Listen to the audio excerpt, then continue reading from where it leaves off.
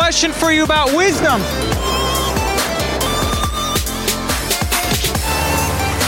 Would you consider yourself to be wise?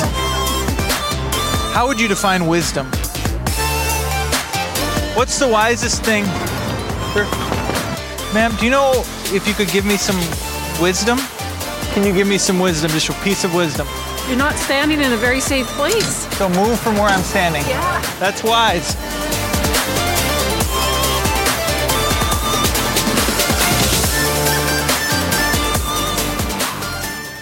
All right, today we are continuing our series on Before Google, and we're looking at the wisdom found in the book of Proverbs, and I do have to say this, I'm glad that I broke the sermon up last week and said I was just going to focus on husbands and wives, and now I'm going to focus on dads, moms, and children today, and even today, I feel like I have so much here, we'll try to get through all of it, but I'm really glad that I split it apart. If you missed last week's, I would just encourage you, please watch online. I love that we have those available online, and we noticed in the summer with the closing of our Apple Valley campus, summer and closing of the campus, online viewing went up about 400%.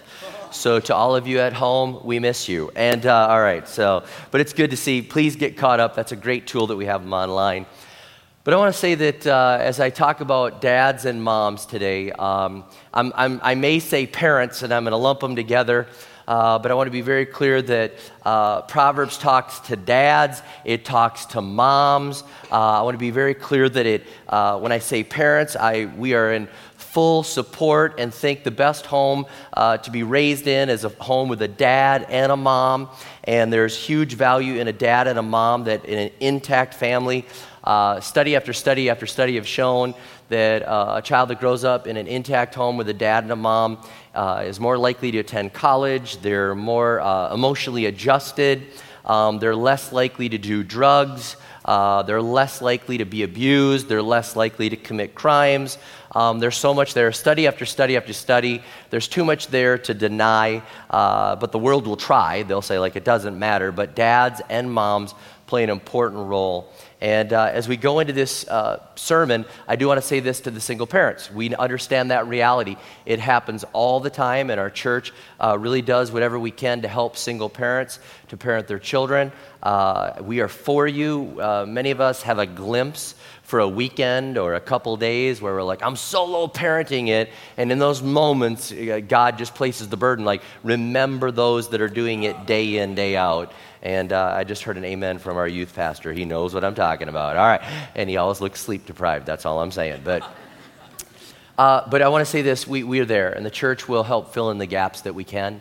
And we are for you. We want to help you to raise your children in the ways of the Lord.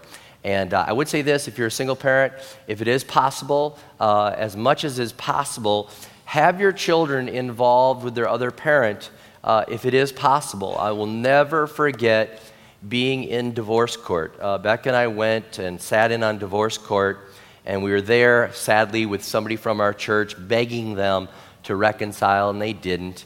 And we were in the court, and I remember the judge was looking around, he's looking at his caseload, and he's going, 1, 2, 3 families left, 4 couples here. And he looks at us and he goes, are you here for the right reason? You look happy. And we're like, no, we're here for the 2 angry ones over there. Okay, but anyways, I will never forget, I was watching this judge, and this one mom, she said, well, my children, and the judge, bam, slams his gavel down, and he goes, stop it. They're your children. They have a mom and a dad. I need both of you to work together. You may not stay married, but you gotta work together to raise these kids. I won't tolerate it again. My children, they're your children together. I was like, wow. It just drove it home in me. And do whatever you can to keep them involved in the life of their parent. Even if there's bad custody issues, do everything you can. And we could go on to a whole nother sermon about that. How many of the children don't come with a manual? You know, they don't come with a manual. I can remember when they told us that we could take Connor, our oldest son, home. And I was like, that's it? Like, we're good to go? Like, do we have to pass a test? And they're like, no, you're good to go. And really, this was back when the insurance was really messy. And 20 hours after he was born, we were out of the hospital with him. and brought him home that night, and I was terrified. I mean, I was like, keep the mosquitoes away, and I was running into the house with them, and then I just stood there like, oh, Lord, please. And again, my parents became so smart in that moment, and they don't come with a manual, but how many thank God for the book of Proverbs? How many thank God for parents that are there to help you? And I will tell you this, be careful what you Google about parenting. Just going to tell you this right now. I can tell you, apart from just the fact that anybody can put anything on Google, there has been a trend recently now that social media is starting to sanitize sites. You may not realize this, but Twitter, Instagram, Facebook will sanitize. If they don't agree with your political view, if they don't agree with your social commentary, they will sanitize it, and you might be wondering, like, how come nobody else wants to parent this way? Perhaps that may be sanitized off of social media. I'm not trying to start a conspiracy, but I'm telling you this is happening. And so if we're going to look at what we should do with parenting, let's look at the Word of God. And so in Proverbs, probably the most popular passage that is quoted by parents when it comes to parenting is Proverbs 22:6. I have it in the NIV translation. It says, start children off on the way they should go, and even when they are old, they will not turn from it. And some would say, train up a child in the way they should go, and when they're old, they will not depart from it. I got to tell you, parent after parent after parent just sees that one in Proverbs, and usually they're claiming that for a wayward child. Usually they have a child that has wandered away from the faith, maybe a rebellious teenager, and they see that one, and they are like, man, we trained them up in the way they should go. When they were younger, they were in church, and I'm believing God that they will come back to faith. They will come back to the fold. Now, I want to tell you this passage is not a get-out-of-jail-free card, okay? This isn't just like if you pray it and quote it and say it over and over again, it's a guarantee that your kids will come back to the fold. But it's a great principle here. It's telling us the way to parent. And there's something here that says about the way you raise up your child that it's so important. And I would say the first principle in this is to start early. Start early. When I see this, it says start children off in the way they should go. Start early.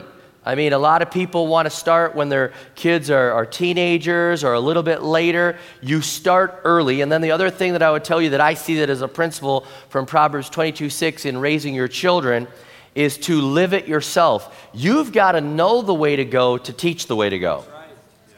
Train up a child in the way they should go. What way they should go. And usually it's the way that you're going is the way they're going. They're on the journey with you.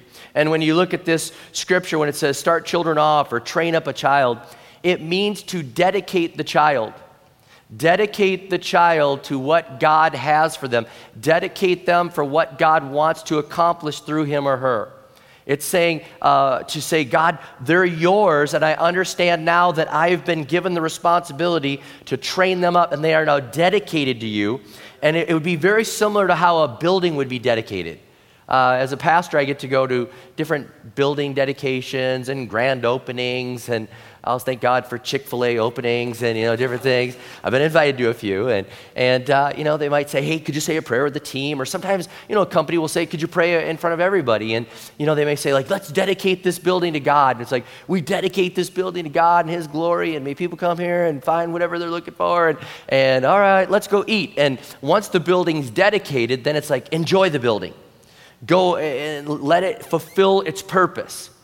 And this passage would say that a child should be dedicated to the Lord at an early age. And then you say, God, I want them to fulfill their purpose. They are dedicated to your glory and your honor. I'm going to train them up in the way they should go.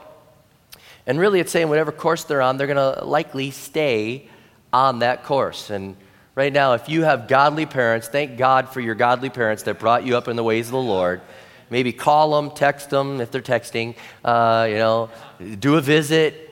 Thank them for raising you in the ways of the Lord.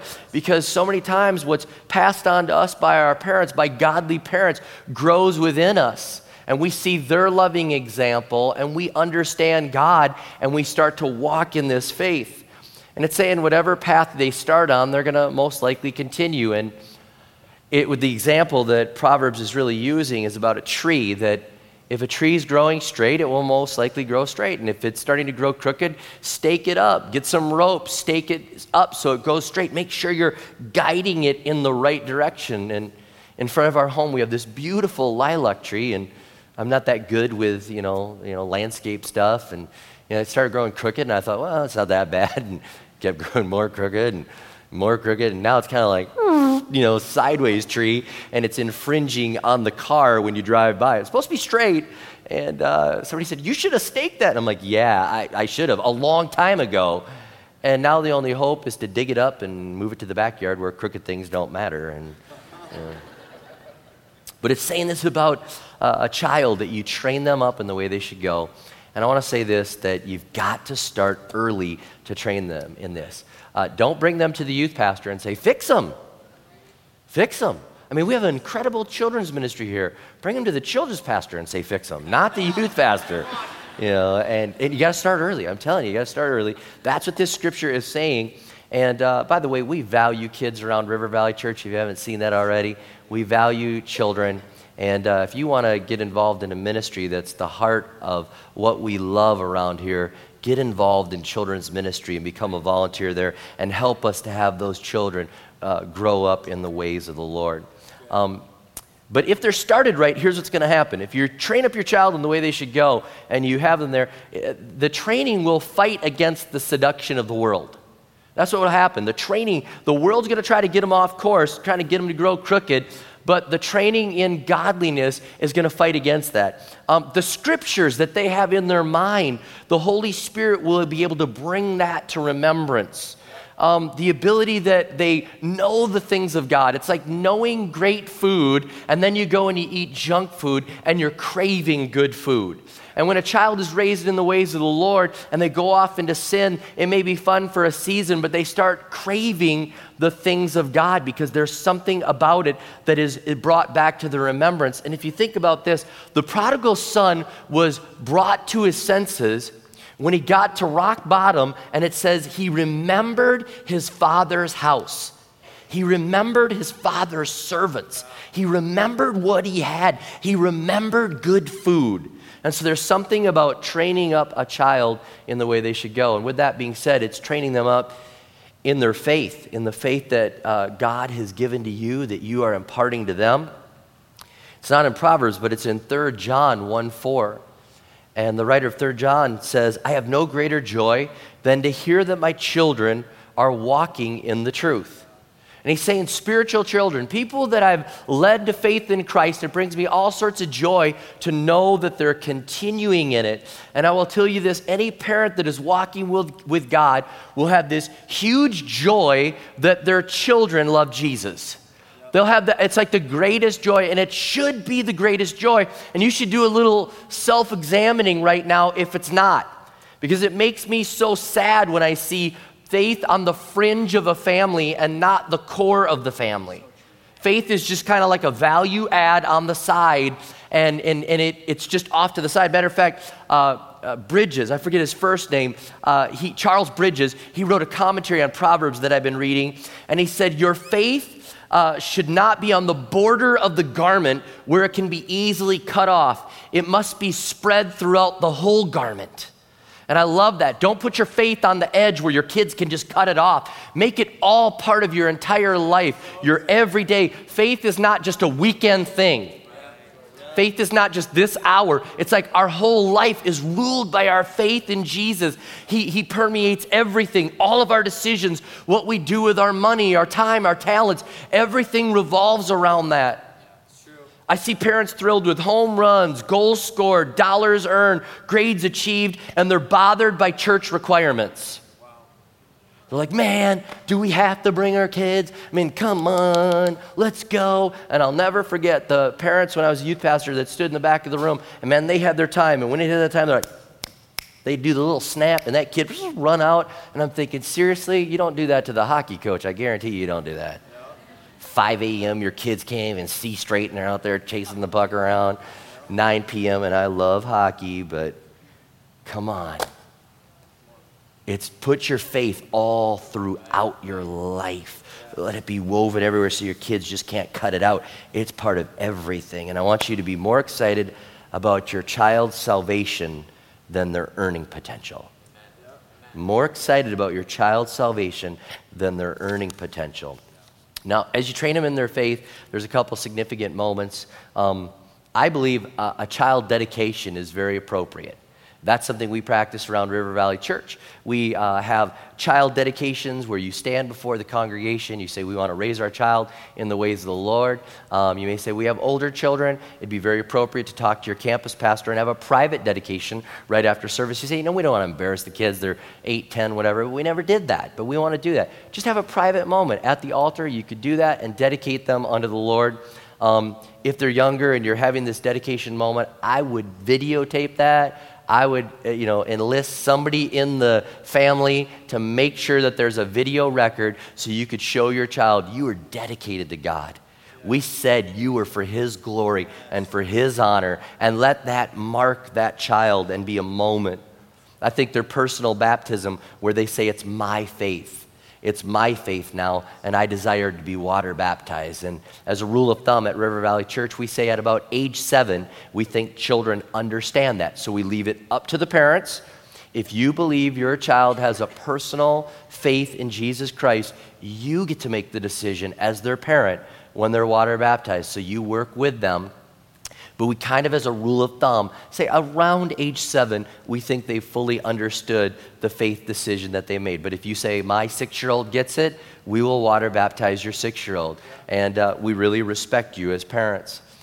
There's a marking moment when they start to read the Bible for their own. How many know how exciting that is when they want to read the Bible? It's a marking moment in their life and in their spiritual development where you read the Word of God to them and then they start to hunger after the Word of God themselves. Matter of fact, I love the way that our junior Bible quiz teams are memorizing the Word of God, and huge shout out to the Shakopee campus. Out of over 2,000 teams in America, our team finished 44th in only their second year. Yeah, pretty cool. One of the parents said to me, it's like the proudest moment I've ever had watching my child, and then he said, it's amazing watching them in JBQ, and then all of a sudden in real life, they're like, this is what that question is about, and connecting the dots. Man, that's a marking moment. That's just something that happens. When your child gives their own money, and they're like, man, I want to give to the things of God. When they go on a global team, when they go through a storm of life and own their faith, how many know that's just a moment as a parent? You're like, all right, they're getting it. All right? If you've started and they've wandered away, let me just talk about that for a moment. Pray and don't give up.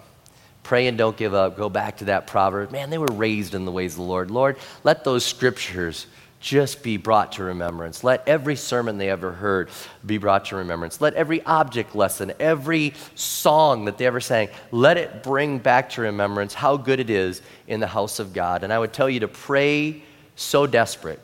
Pray desperate. I think about Moses when God was angry with the Israelites, and he's like, I want to wipe them out and start over with you. And Moses was like, if you're going to wipe them out, wipe me out.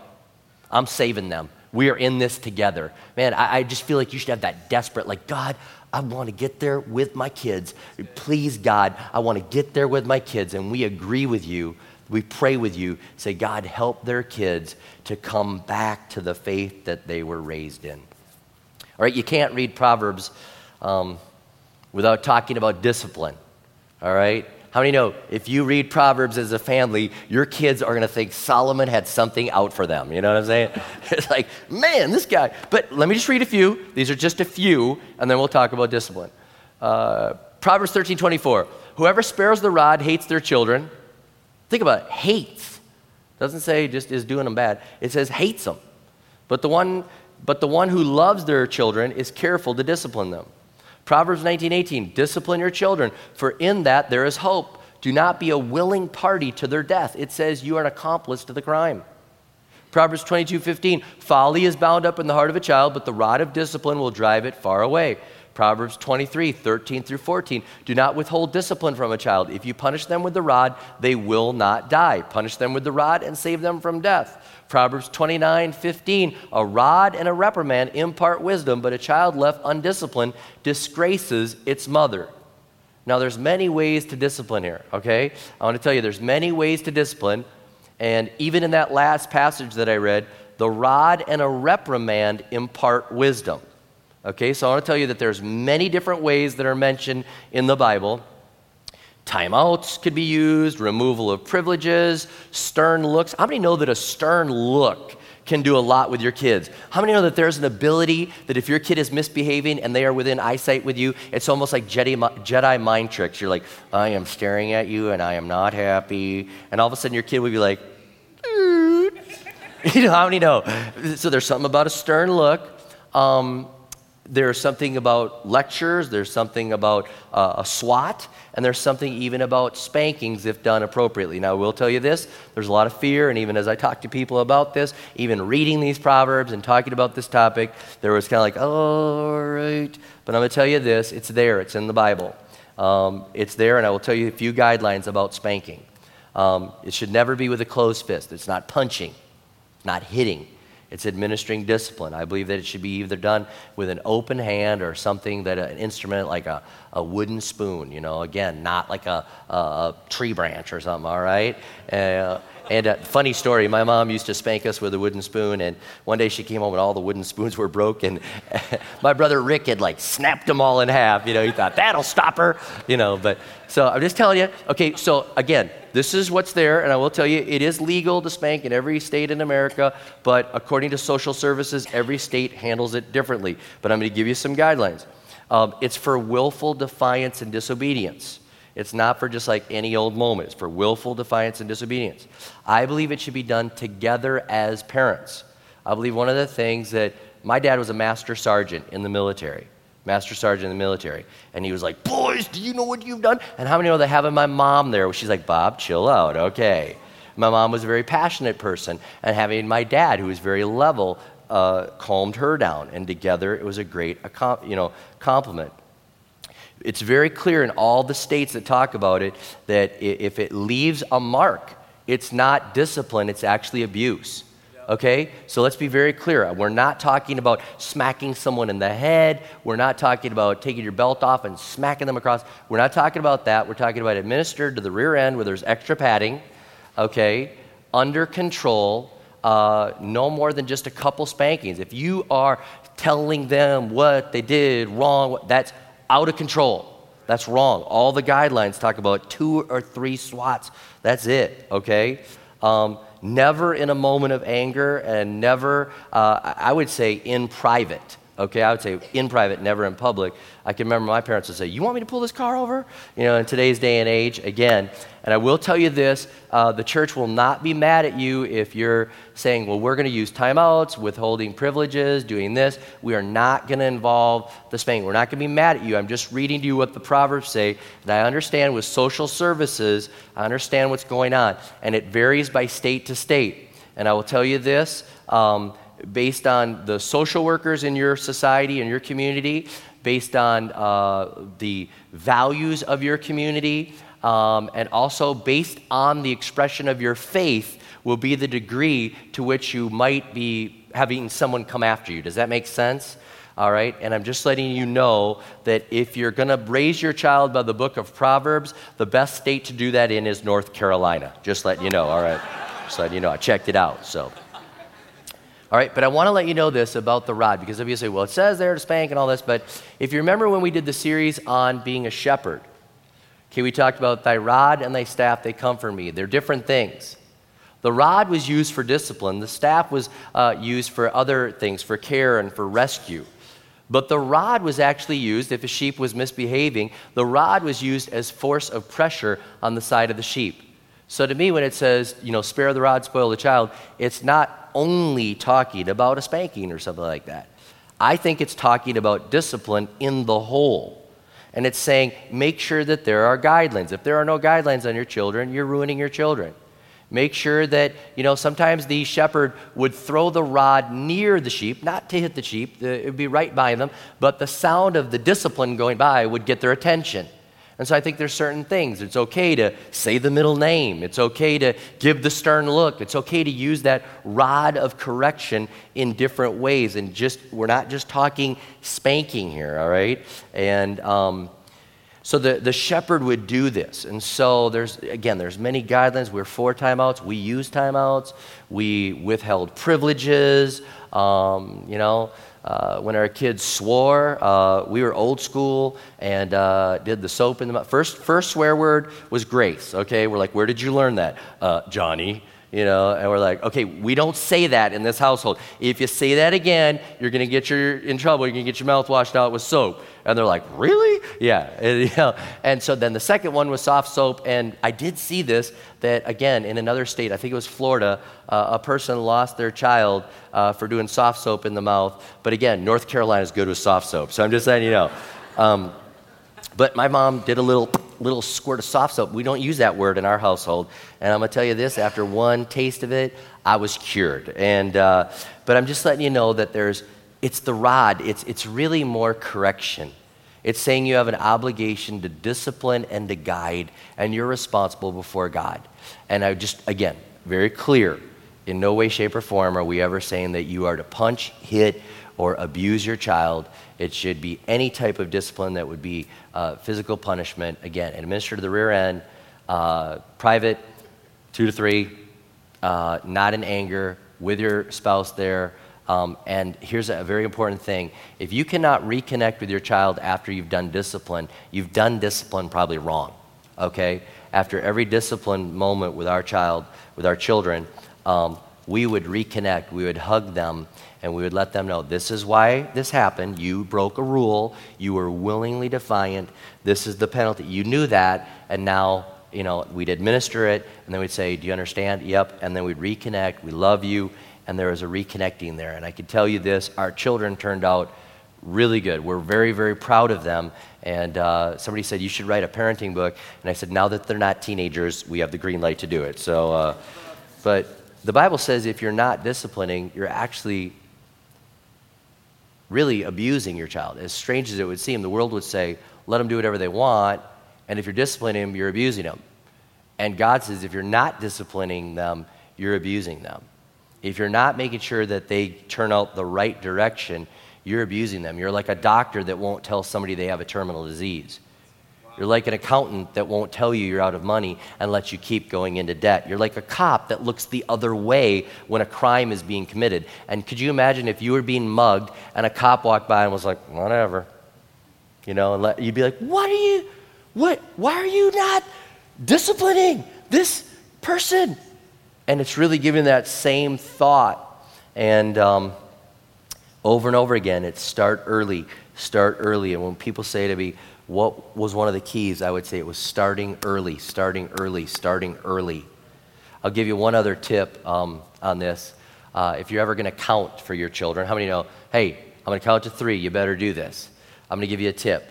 I would just give you this tip, count 3, 2, 1. Don't ever go 1, 2, 3, because there's always a 3.5, 4, 5, 6. You can always count up, but when you go, I'm going to count to 3. 3, 2, 1. See, you know what I'm saying? And usually by the time 2 was hit, they were like, we have 1 number left, and they were moving. So I'm just giving you a little parenting tip there.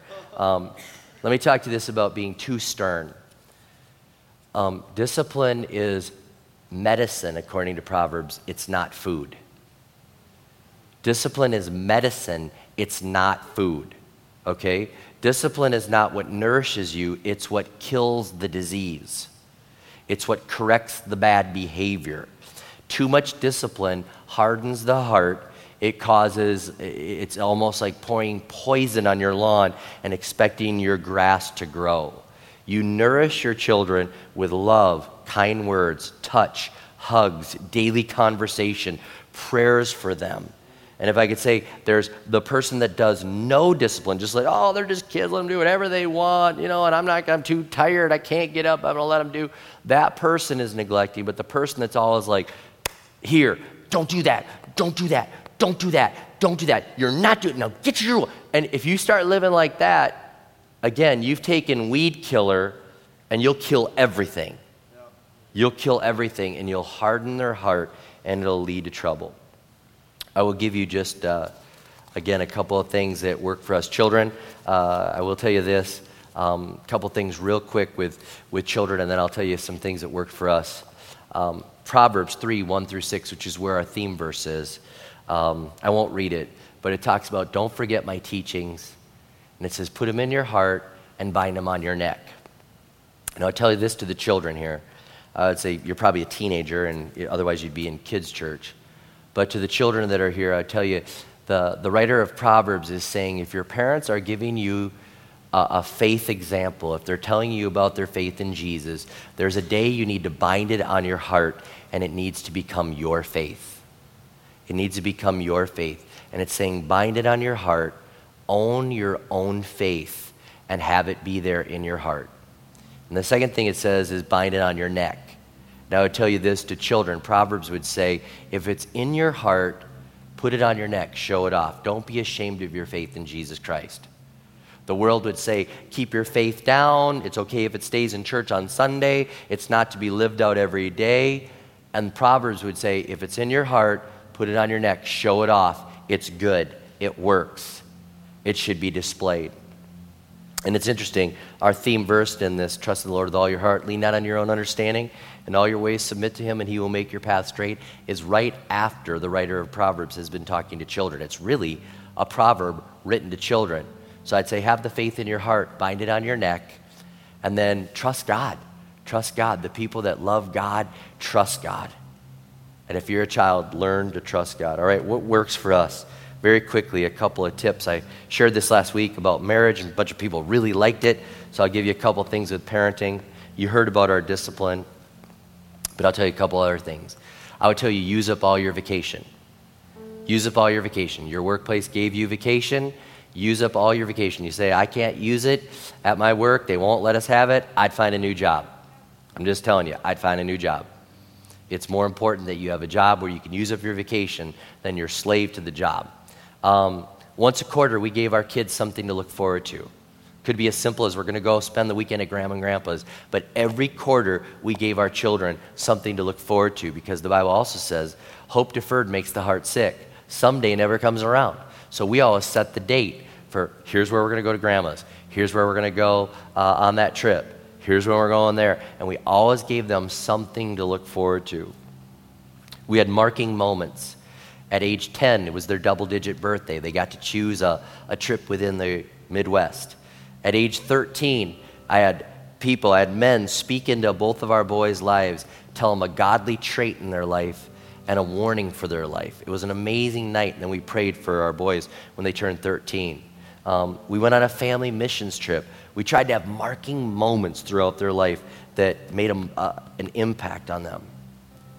We disciplined them early, we really did. The teenage years really were a breeze because we started early. We established the order of the home, and the kids went along with it. It was really a joy for them to be teenagers.